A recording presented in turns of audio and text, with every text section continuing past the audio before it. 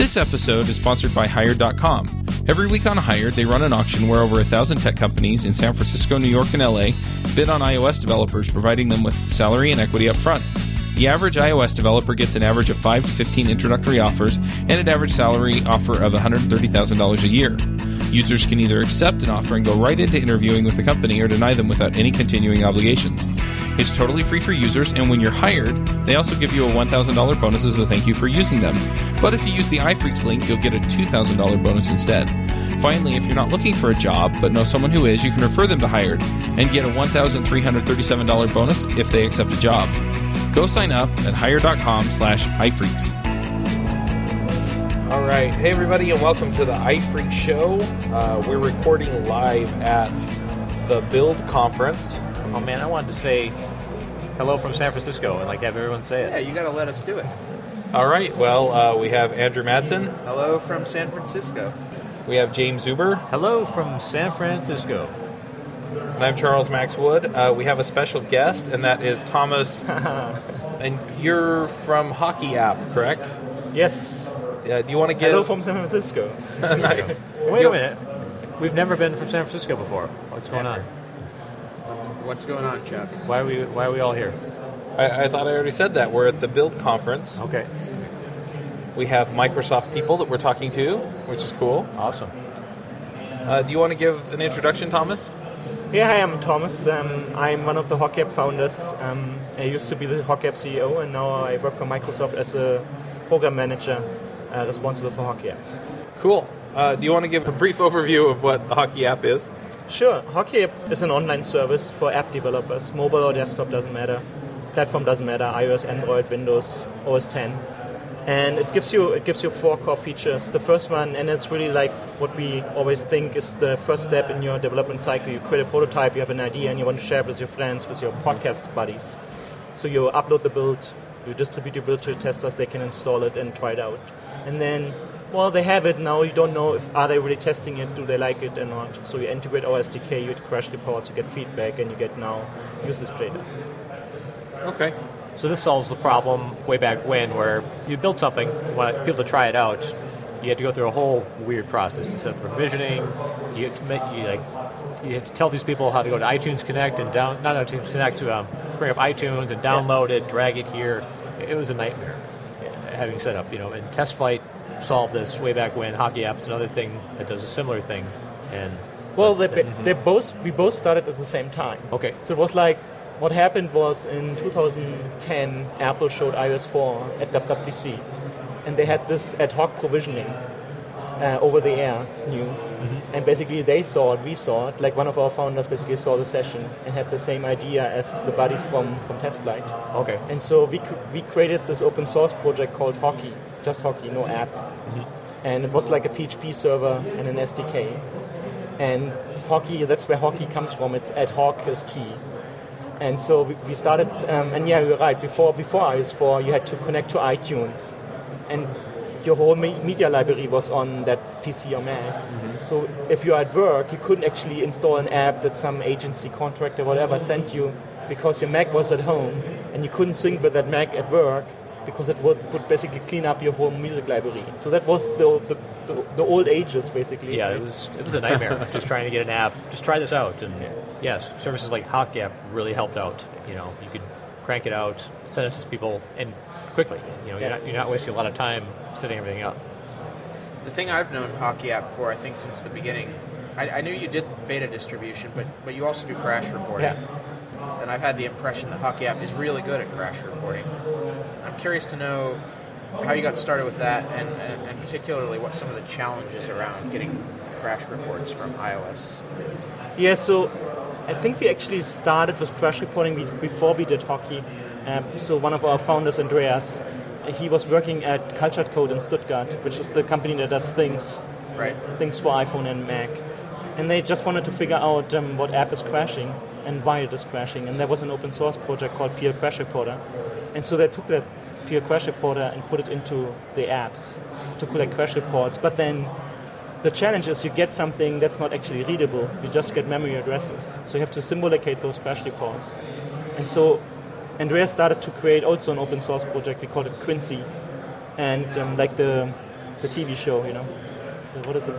The guy who's like looking at dead bodies, figuring out what the crime was. It's like forensics, right? Yeah, and so when we started working on HockeyApp, we thought, beta distribution and crash reporting, they both work well together because you have your betas, they obviously crash because you're still developing the app.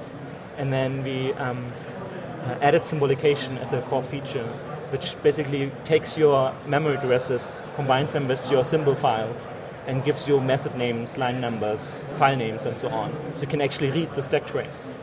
And then this also allows the backend to combine those together and actually show you which crashes are similar, so you don't get 1 million crashes in a list, but you get just maybe 10 or 15 crash groups. So in the old days, before Hockey and some other services had this, although I sort of remember it, Hockey was the first one I really knew about. You might get a crash report from a user if you asked them to send it to you. Yeah.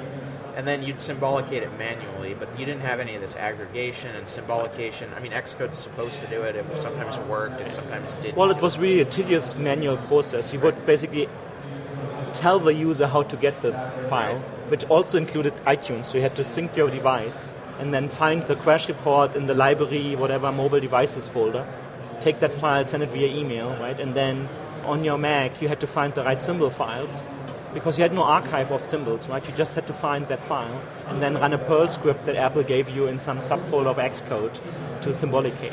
So that was like the old ages. And then we took basically that process and said, whenever you do a build, you upload that symbol file to HockeyApp, so you have an archive of all your symbol files. And then we match that against the crash report coming in. And so you get automatically symbolicated crash reports. Okay, new question. Symbolication. Yeah. What is it? So it's mapping a memory address against a mapping file, right? Okay. It's the mapping file on iOS and Mac is what's called a dwarf file, and it's a binary description of on which memory address is which line number in your code, in which file and which method. And there's similar things on Android and on Windows. There's something called PDB, which is like essentially the debug information of your build. So your build strips out all the information about how the method is called and which line number it has, and that symbol file brings it back. And so you combine those two files into one report, and then you can figure out where things went wrong. Yeah. If you look at an unsymbolicated crash report, you basically see a bunch of hex memory addresses, and it's not something you can really decipher. Unless you're an expert developer. Well, but even then it's like kind of hard because your binary is not always at the same start address. So you then have to do math in addition to just reading the hex symbols.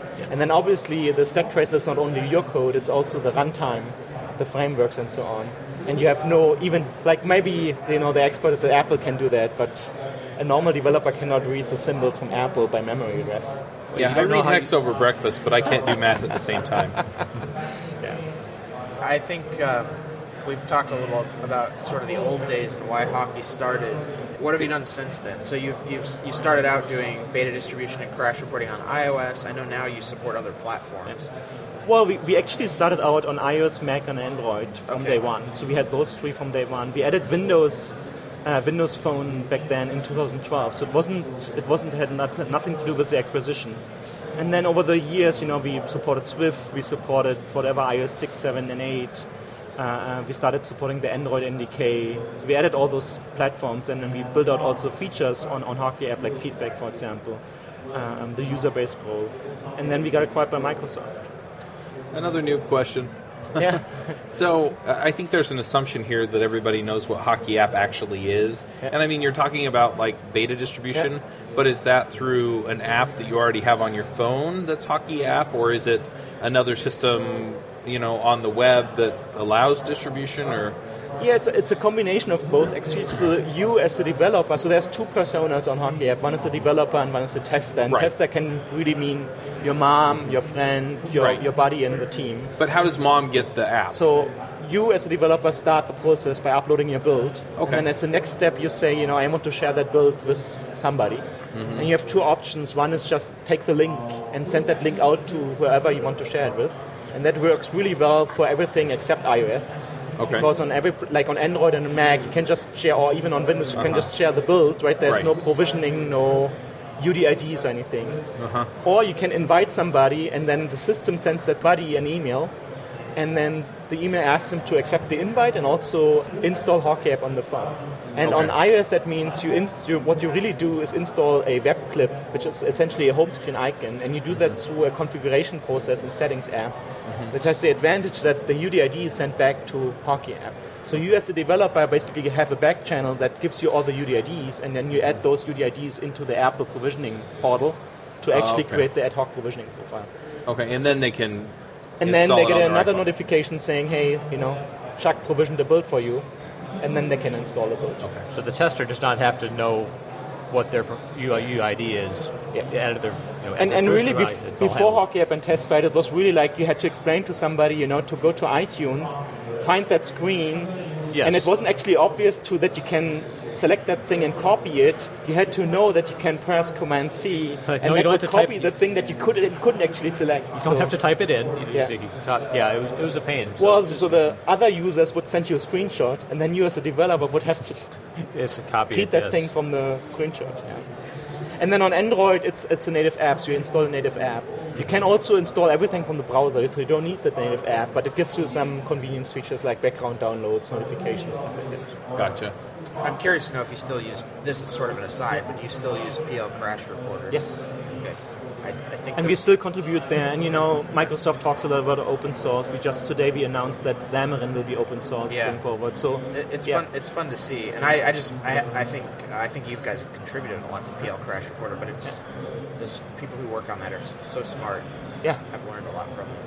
So Apple acquired TestFlight, and you can do some of the same stuff you're talking about, particularly with the beta distribution, is now part of iTunes Connect for TestFlight. It's of course iOS only. Beyond that, what does Hockey offer? Why should I use Hockey instead of TestFlight? Yeah, and you could really also ask the same question about Google Play, which has like an alpha beta rollout feature, or the Windows Store, which has like a flighting feature. They call it flighting. It's all the same thing, and they all have the same fundamental problem. Is if you want to iterate quickly, like do daily builds or builds on every commit, and push that through an API back to the tester, you really can't go to the public stores. Like the Apple Store, for example, has no API in the first place. There's some private API that tools like Fastlane use, so you can kind of sidestep it. And then specifically with TestFlight, the other problem is if you want to do external testing, that means more than 25 people, you have to do reviews with Apple. So that's a 7-day review, like when you submit to the real store, and that's just not acceptable for the agile world where you have to really push it. So think about even at Microsoft, we have many teams that are developing iOS and Android apps, and they're pushing builds in an insane speed. We're talking here of 10,000 builds a week. And so do you really push those 10,000 builds a week to iTunes, or do you need a system like HockeyApp and your build server that work together and allow you to continuously deliver apps to your audience? And that's really in Microsoft, every Microsoft employee can test those apps. Tell us a little bit about how you can set up a build server. So say I have a continuous integration or continuous deployment set up. Yeah. What does it take to make sending builds to HockeyApp happen? Yeah. For iOS, you still need a Mac, so there's no way around having a Mac. Sure. So you can use something like Mac in Cloud or Mac Stadium to host your agent. So your build server needs an agent. And one product that Microsoft offers is called Visual Studio Team Services, which is really has nothing to do with Visual Studio, the box product. It's really an online service that lets you track your work items. It offers you Git repositories and then build. So you configure build steps that basically push your code to the remote agent and then compile it. And then we have a build step for HockeyApp that uploads the IPA file to HockeyApp. Okay, so personally we use Jenkins at work, and it's just you just have an API endpoint that lets you. So we have an API endpoint. It's public API. We have an API endpoint for upload builds, and we have also API endpoints for reading data. But for Jenkins, we really need that API endpoint. But in fact, for Jenkins, we have a plugin. So just install the HockeyApp plugin in Jenkins. Add the build step to your how many build steps you have, and then say, this is my API token. You copy that over from HockeyApp. And this is my binary in my Jenkins environment. And then you save and you run your Jenkins job. Cool. And that also, again, gives you the advantage. You're already uploading your builds, right? You just add the configuration file for the dsym, the symbol file. And so you get all the symbol files. So even if you haven't thought about that, Chuck could crash your build, you have Chuck's the symbol. Always doing that stuff. Chuck is always doing that stuff, yeah. So, but it's it's really there, right? The power of continuous integration is that you don't have to think about it and you don't forget it. And it's not limited to Jenkins or VSTS. The API works with everything that basically can do an HTTP request. So we have PowerShell users, we have Travis CI users. You can write a shell script or something at the very least, right? Cool. I'm more familiar with TestFlight. That's what I had used before it was acquired by Apple. And one of the things that I liked about TestFlight was it was very low friction. I'm a consultant, so I deal with clients and do some work, and I'll throw out a version for them to test within a day or two. Is this what you're thinking? It's something I can do quickly, invite them. And with the acquisition by Apple, that became too hard to do. You have to go through iTunes Connect and get people signed up with there, and it got too high friction versus what was available on TestFlight. Does HockeyApp allow you to do that sort of thing? Yeah, I mean, the process between TestFlight and HockeyApp was almost the same, I would say. There were some differences for different, let's say, target audience or different tastes. But the process is more or less the same as the old TestFlight. Okay. You upload the build, you invite your testers, they get an email, they tap the button on the phone, they install the build. Okay, just a low friction way of getting your app out to your users if you're just starting on a project. The new TestFlight has one big advantage, right? You no longer have to deal with UDIDs. So you don't have to collect UDIDs and you can target 2,000 testers. So it really becomes they both now complement each other. You have your early stage testing, your internal team, your whatever 100 UDIDs that you have with ad hoc provisioning, or in a company you use in-house provisioning. You distribute to your internal team and then you decide you're close enough to going into production, so you do that public beta with 2,000 testers, maybe some bloggers, podcasters, and then you submit to the store. And it also allows you to check whether Apple allows your build in the App Store, right? Because you go through a 7-day review, so you kind of know whether Apple likes it or not. You get the mini review, then you do like the static analysis. Yeah, I don't think the TestFlight external review is the full App Store review. In my experience, it's not. But you at least know that it's not completely out there, right? Yeah. They're not going to just reject it the second they see it. So I have to ask, too, I mean, it's an iOS show. We mostly talk about Objective-C and Swift. But I'm assuming that this works well for React Native or NativeScript or any, Cordova. Yeah. And that it's the same process, essentially, because it's a binary. It just works a little bit differently as well. And Unity and Xamarin, so whatever creates an APA can be used with HockeyApp. We have plugins for all of them. Right. We actually have another product at Microsoft called CodePush, which is specifically for Cordova and React Native developers to update the app without actually submitting a new build. You basically replace the JavaScript under the hood. And so we announced today that we've integrated CodePush into HockeyApp, so you can use your same app ID and your same API token that you use for HockeyApp for your CodePush setup. You can directly provision the CodePush app from the HockeyApp UI, and then all you have to do is in your CLI or in your Jenkins build server call the CodePush CLI and push your Cordova stuff in addition to what you already pushed to HockeyApp. Right, and that works because Apple has designated JavaScript files, among other things, to be basically static assets that can be replaced. Yeah, kind of. I mean, I would say as long as you don't completely change the... Yeah, don't do bad stuff. Well, don't do bad stuff and don't do stuff where you change the theme of your app. Like it used to be a gardening app, now it's rock and roll. Yeah, like this. It seems like the thing that's like one bad egg away from...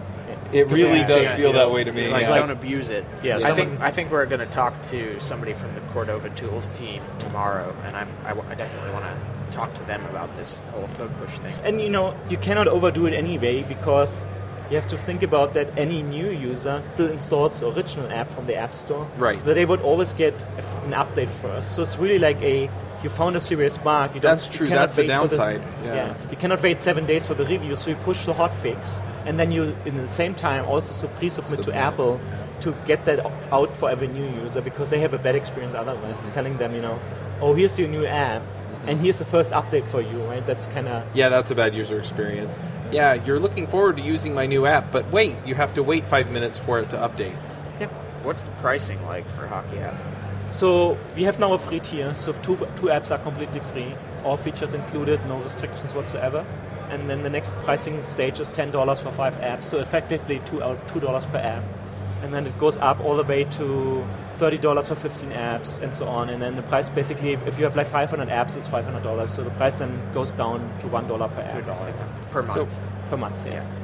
it seems to me, I mean, how many people write one app versus 5 apps versus 10 apps? I know some developers that are fairly prolific, but I know other app developers that they wrote the one app they want to write, so you'd never make any money on them. Well, that might be, but then you have the one app, and then you think about the V2. So you're already getting into the second app, unless you kind of put the V2 on top of your first app. Oh, but okay. Lots of app developers in the App Store do that these days, that the V2 is actually a separate project, right, with a separate bundle identifier and separately charged because there's no update pricing. So yeah, that always makes me happy really when I have to pay for the new version of the app I already paid for. Well, I think another smart thing about that kind of pricing is if I write an app on my own, just, for fun in my spare time, and I can release it, I can use HockeyApp and it's free because I don't think I'm going to make any money, and I love HockeyApp, then next time I'm at work and, we have 10 apps on the store and we're looking for a solution, I'm going to think HockeyApp because it worked so well for my own projects. Yeah, if you're going to make money off indie developers, you've got a really hard road ahead of you. Right. That's really true. Some of the cheapest people on the planet. Just because Yeah. But people want to just try it too, and that makes a lot of sense. if you want to make money, you sell to bigger companies who have a lot of apps. Now, one thing I do, or some of my clients do, the bigger companies, they got maybe 4 or 5 apps, but they've got CI running for each different branches, so they've got a ton of apps. Is that covered? Is it by bundle ID, or if you have a... No, that's a separate app. So that's basically the trick behind the pricing model, right? If you're really doing 50 versions of the same app, that counts as 50 apps, not as one app. So but the indie developer wouldn't do that, so it's kind of like fair share, right? It's like you buy an AT&T contract, right? It's kind of like flat pricing unless you go to certain limits, and then they either throttle you or ask you to upgrade to a bigger plan. So if you set up a CI system, you've got 5 apps, you've got 50 features in development with branches that are going to CI, posting it, people are downloading it and testing, okay, then that's how you can make some money. So if they merge them all back to master and they all go out under Zuber App 1, then it's one app, and then when you get around to Zuber App 2 or Zuber App with extra features, then it's... If you feel the need that you really need 5 or 10 branches at the same time, then you have to pay for apps. each one. How long ago did Microsoft acquire HockeyApp? December of 2014, so that's like 15 months now. Yeah. So what was that process like? It was very interesting. There were 2 independent companies doing similar things, TestFlight and HockeyApp, and within some strange turn of events, TestFlight now owned by Apple, HockeyApp now by Microsoft. What was that like from your perspective? It's interesting to me. So that TestFlight got acquired was actually awesome, because within a month Apple shut down Android. So all the Android developers on TestFlight had to find a new home. Okay. And so some went to the competition, some went to us, so we saw a big uptick. Same thing happened when Apple shut down the old TestFlight. That was actually after our acquisition, early 2015. Apple shut down the old TestFlight, and everybody had to move to the new TestFlight. We saw another uptick. Because they were still users using the old TestFlight because they loved the convenience about this, and so that was kind of a positive effect. So you always hear about getting share locked or anything, but the reality is that no longer happening, because what Apple provides is really just a basic solution, and then you can differentiate yourself from that solution and get customers. So how does Microsoft go about acquiring a company? Do they send you email? Ken has HockeyApp? Well, I don't know about other companies. Like you do a demo, so you do like an innocent demo. It's basically, can we see the product? And we thought, it's another team at Microsoft that wants to use us. Microsoft was a customer since 2011. Skype team was using HockeyApp since really the early days. So we didn't think really about what we were doing. So you do a demo, and then somebody from that demo pings you on Skype or chat and asks, hey, would you be interested in discussing a deeper relationship?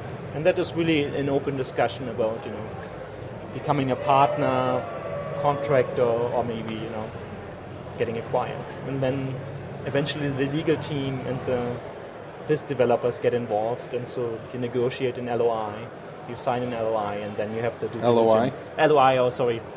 Acronym talk. Letter of interest. So especially the offer letter, if you will. Right. You sign that, then you do a due diligence process, and you sign the deal. It's I would say that's probably pretty common in the industry how that works.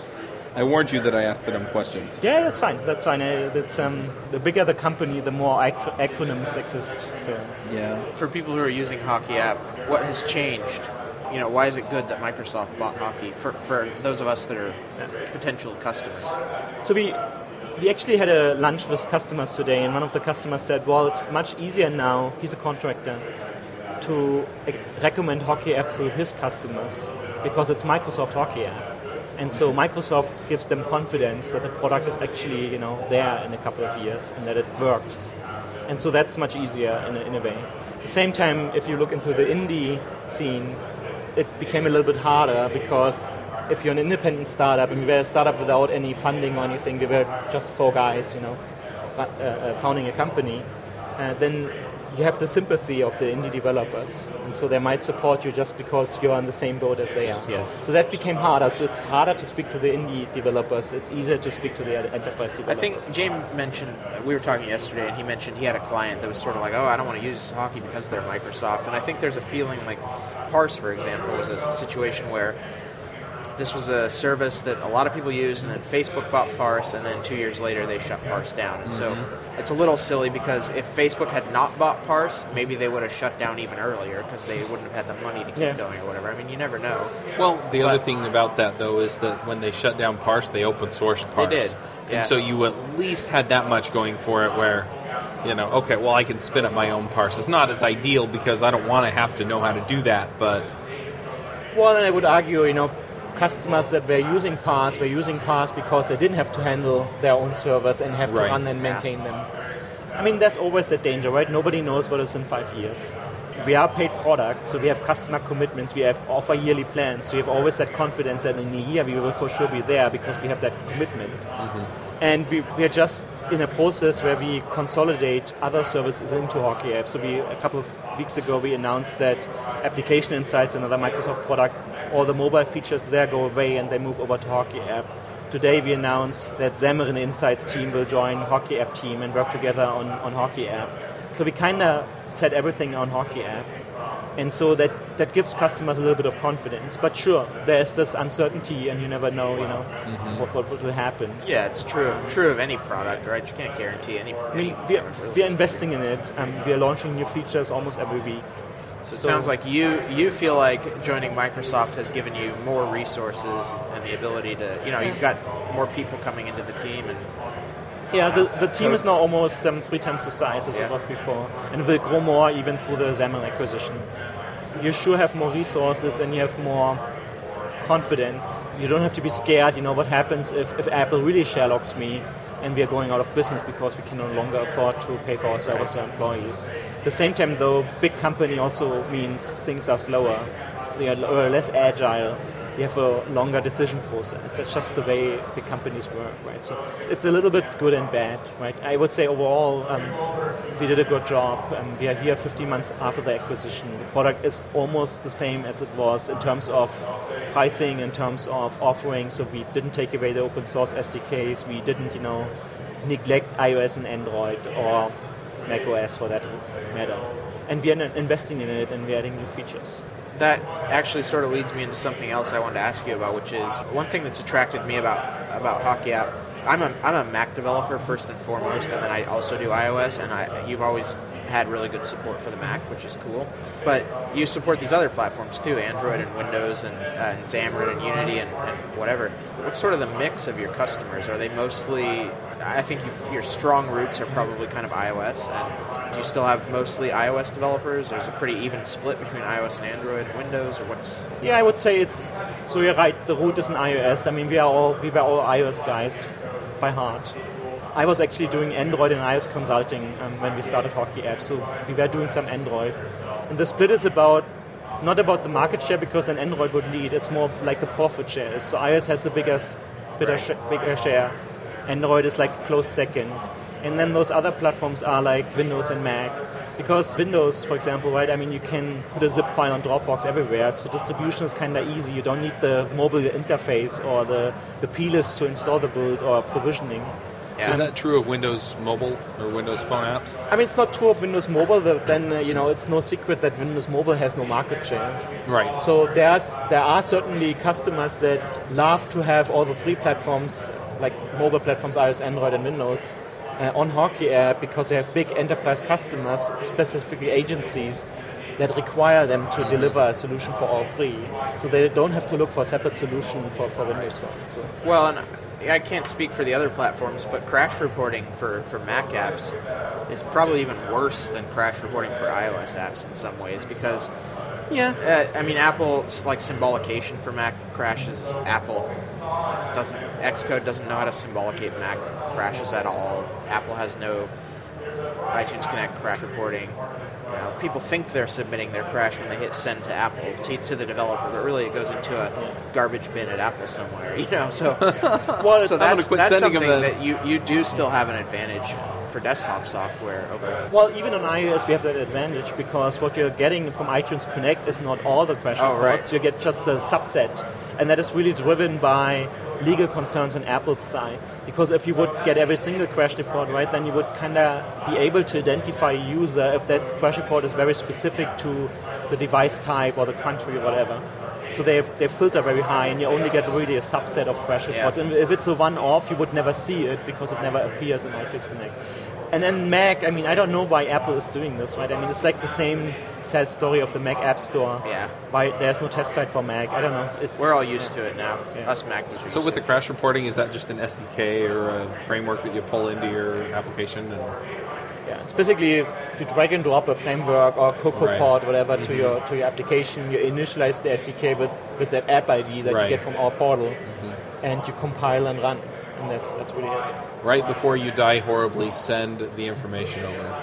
No, so on the app itself, so when the app crashes, the only thing the crash reporter does, and that's true for everybody in the industry, not only for HockeyApp, the SDK only stores the crash report on the device. There's no sending, because what happens if the crash is happening, a signal handler is called, and that's really like a low-level Unix concept. Right. And that signal handler has to be async safe, so it means it can be called multiple times, and you only have like 50 methods from the C library available that are truly async safe. And so really the only thing you can safely do is to store the thing on the disk. Okay. And then next time you launch the app, you get a dialog asking you whether you want to submit the crash report or not. Gotcha. And then you submit the crash report. You can hide the dialog and automatically send from the developer's perspective if you want that. And it probably depends on your target audience. If you have like a game that is for kids, you probably want to ask and make sure they are not violating any COPPA laws or something like this, Child Protections Act. Right. If it's not relevant or you're not collecting any personal data, you can auto send them back. And this I mentioned I really like I find PL Crash Reporter a really fascinating project, and part of that is because you have to writing code that runs in a signal handler is so difficult to get right and so easy to do something really wrong. So the way that you guys have been able to make that work so well is really impressive to me. It's not an easy problem to solve. Yeah, and it's not specific to iOS. So on Mac we also run PL Crash Reporter. And then on Android, so on Android there's two platforms really, the SDK and the NDK, and NDK stands for Native Development Kit. Okay. And you're really writing C and C++ apps there. So you need something similar to PL Crash Reporter, and there's a Google open source project called Crackpad that does a similar thing that PL Crash Reporter does. So, cool. This is really interesting. It's like another end of iOS development that I just never... I think I would have gotten into it more if I'd written more apps, but... Yeah, and isn't it kind of like, if you think about it, like if you had asked me 2 years ago, could Microsoft be the company that offers you open source crash reporting on iOS, right? You would have thought, no way, that's not happening. So that's kind of like, it's kind of like a challenge, but also cool that Microsoft is now in that space, and same with the Bash on Windows and other stuff that Microsoft is presenting here at Build. It's funny because I've talked to so many people at this conference that have said basically the same thing. If you had asked me 2 years ago or 5 years ago or whatever, if I would ever be doing blah, blah, blah, blah, blah, Microsoft, I would have told you there's no way. Yeah. If you had asked me 5 years ago if I would be at Microsoft Build recording iOS podcasts, I would have said, Bizarro World maybe. Yeah. Whatever you're smoking, it must be really good. So it's been fun to be here, though, and sort of see this new Microsoft. Did you have a question? Yeah, I'm just wondering what's next for HockeyApp. So you have this big stuff behind you. You're a product manager. What's next? We are currently heavily investing into usage data, so collection of custom events, how many users and sessions your app have, kind of like Google Analytics or Flurry Analytics, but as part of the HockeyApp offering with the same premise that it's your data. We're not using the data for any advertisement purposes, for any mining or anything. It's really like giving the developer the tool set to see what's happening in their apps. So we're adding those. We just launched custom events today, so you do a simple track event call in your app, and then you see on the HockeyApp UI how many unique users have seen that event in the last 7 days, in the last 24 hours, and so on. Okay. Now, with that, I mean, there's all kinds of ways that you can segment the data and look at the data and decide what matters and what doesn't. So I'm curious, do you expect the developers to put together all the metadata on that, or do you have other analysis tools that are going to be built into that? So for example, if I decided I wanted cohorts or versions of the app or builds of the app or any of those, so that I can say, okay, well, I'm only interested in this segment right now or whatever. I would say there's tons of ideas in the team what we can do in the future. Right now we are really focused on delivering the basic story in a way that's scalable, sustainable, and then still open source and available to everyone. Once we have that, we probably go down that route that you have outlined. Okay. But right now there's no announced plans on that. And in the same fashion, you can talk about auto instrumentation, that the SDK does some logic itself, like tracking a page view, which is really like a view controller transition on iOS, right? Or tracking a network event, or measuring how long the call to the Twitter API took. We call that dependency tracking. There's all kinds of directions you can go, and where you can improve such a basic system that collects telemetry from an app. Right. So one other thing that I just want to ask, and we've kind of talked our way around some of this, but let's say that somebody's listening and they go, well, that sounds like what I need. I really want to get started with HockeyApp. I want to go use this in the apps that I've got out there already, or I'm going to write a new app and I'm going to just get going with HockeyApp from the get-go. Yeah. I mean, what do they do? They just go to HockeyApp.com and sign up, or is there more to it than that? This is really that. You go to HockeyApp.com or HockeyApp.net, doesn't really matter. You click the sign up for free button. You put in your email and your password, that's all we need. You can also use your Twitter account, your Google account, your Microsoft account to sign up. Very simple. We don't collect any data from you. We don't need a credit card or anything like that. You confirm your email address. That's the only thing we ask you, that you're really you and not somebody else. And then if you already have a build, then it's really as simple as taking that build and drag and drop it to the browser window. It uploads. We don't ask you to integrate the SDK or do any other requirements, and you send the build to your testers. And then, of course, you want to collect data, so we show you how to integrate the SDK. And that's really like downloading the framework, putting it into your project, initializing the SDK, like 10, 15 minutes, you're done. Okay. After a month that you have created your first app, so we actually don't start the trial when you sign up, we start the trial when you create your first app. After a month, we tell you now, if you have more than 2 apps, you need to sign up for a paid plan. If it's less than 2 apps, less or equal than 2 apps, then you just stay on the free plan. And then if you use Jenkins, you install the HockeyApp plugin. On VSTS, you get actually private repositories for free, work item tracking for free. 5 users are completely free. So you get everything from Microsoft that you really need for a development cycle. You don't get the Mac. So for Mac, you either need to have your own Mac under your desk, and that Mac under your desk can connect to the cloud, to the build stuff. Or you buy something from Mac in Cloud, which is like, I think, $30 a month or so. The crowd's psyched. Yeah, that applause is really like that one. There's another presentation right next to us, so we get random clapping every once in a while. Yay! Or they're really excited about HockeyApp. Yeah. I should ask one thing before, because I know some of our listeners are thinking about this. Now, Andrew talked about my client last year who's like, nope, Microsoft, I don't know what they're going to do with the data. Like, do you do anything with the data? You upload? No. Okay. HockeyApp is as part of the group in Microsoft that's called CNE, which means Cloud and Enterprise. And that also owns Azure. And Azure and HockeyApp and other services in that space, they all have the same premise. It's the customer's data with full trust in us. So we don't use the data for anything except for improving the service. Like if we see that you have an issue with your crash reports, for example, Swift, whatever, 3 comes out, and you get weird errors, like our service is throwing exceptions, we will of course improve our service and remove those exceptions. But we're not looking into your data, we're not installing your builds, we're not seeing your builds unless you ask us to look into things and see, common problem is somebody says, hey, I've added that UDID to my provisioning profile and still don't work.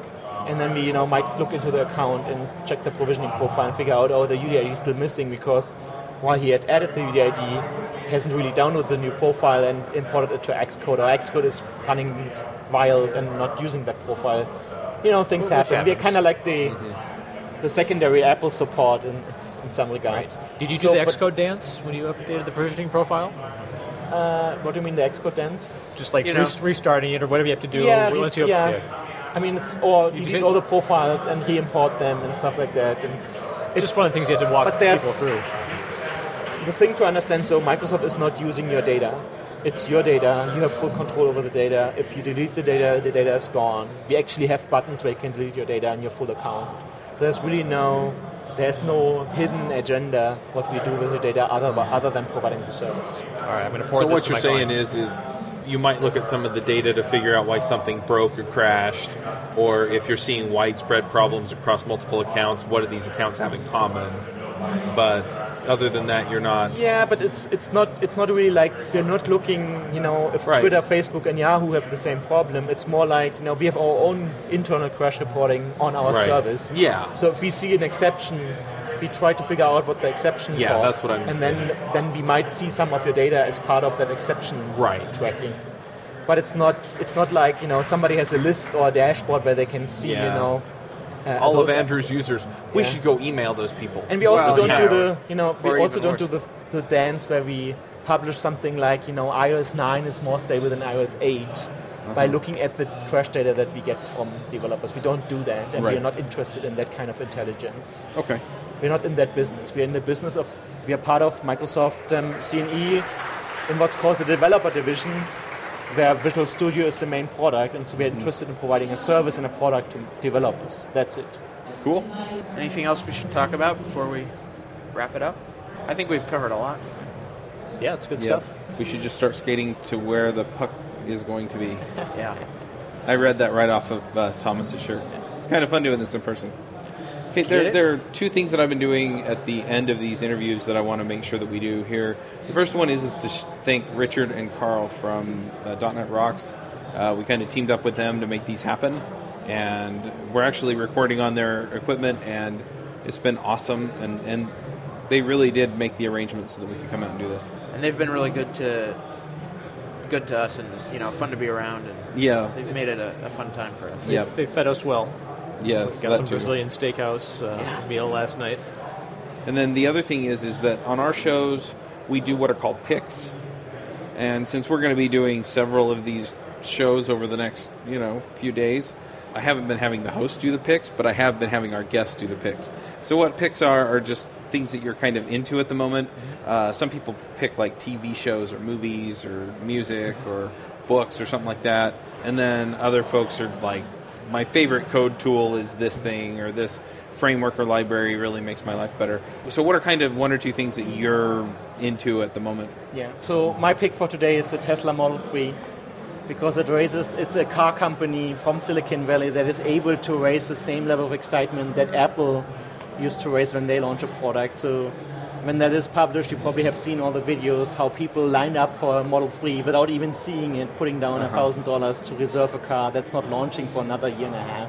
And that's really like a new world that we're living in, where an electric car can raise that level of excitement. And it excites me, and I'm looking forward to see the presentation tonight. I was going to say, the presentation's tonight, isn't it? Yeah, 8:30. So yeah, so when this goes live, old news, but it's cool. It's like when it's now almost 10 years ago that the iPhone was shown, and that was the first time that we had phones that would auto-update themselves. We're no longer locked into an ecosystem. Well, you're kind of locked into the Apple ecosystem, but not like you weren't stuck on an OS version forever until your contract ended. And now Tesla is doing the same with cars, where the car updates itself. Every other week they have a new feature. They just push software to the car, and that's all in an electric car. So it feels like the future, and it's very exciting to me. Well, and Apple, one of the things about the iPhone is it was this idea that the device was almost nothing more than a screen, and so the device could be anything you wanted it to be through software.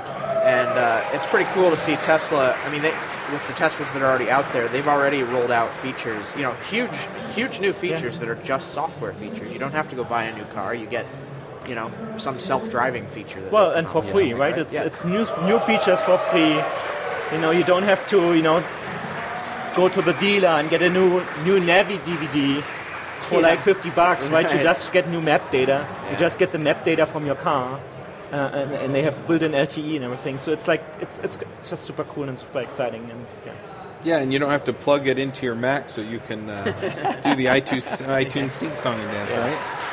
But you're right. It's the same kind of as the iPhone. You just had a screen, and in your Tesla you just have a screen, right? There's no more buttons except the steering wheel and the turn signal, right? So it's kind of like the same approach, and the kind of same of it's a closed ecosystem, so you can't get the source code, but it's kind of open because you as a customer are valued very high by getting updates, by getting new features and stuff like that for free.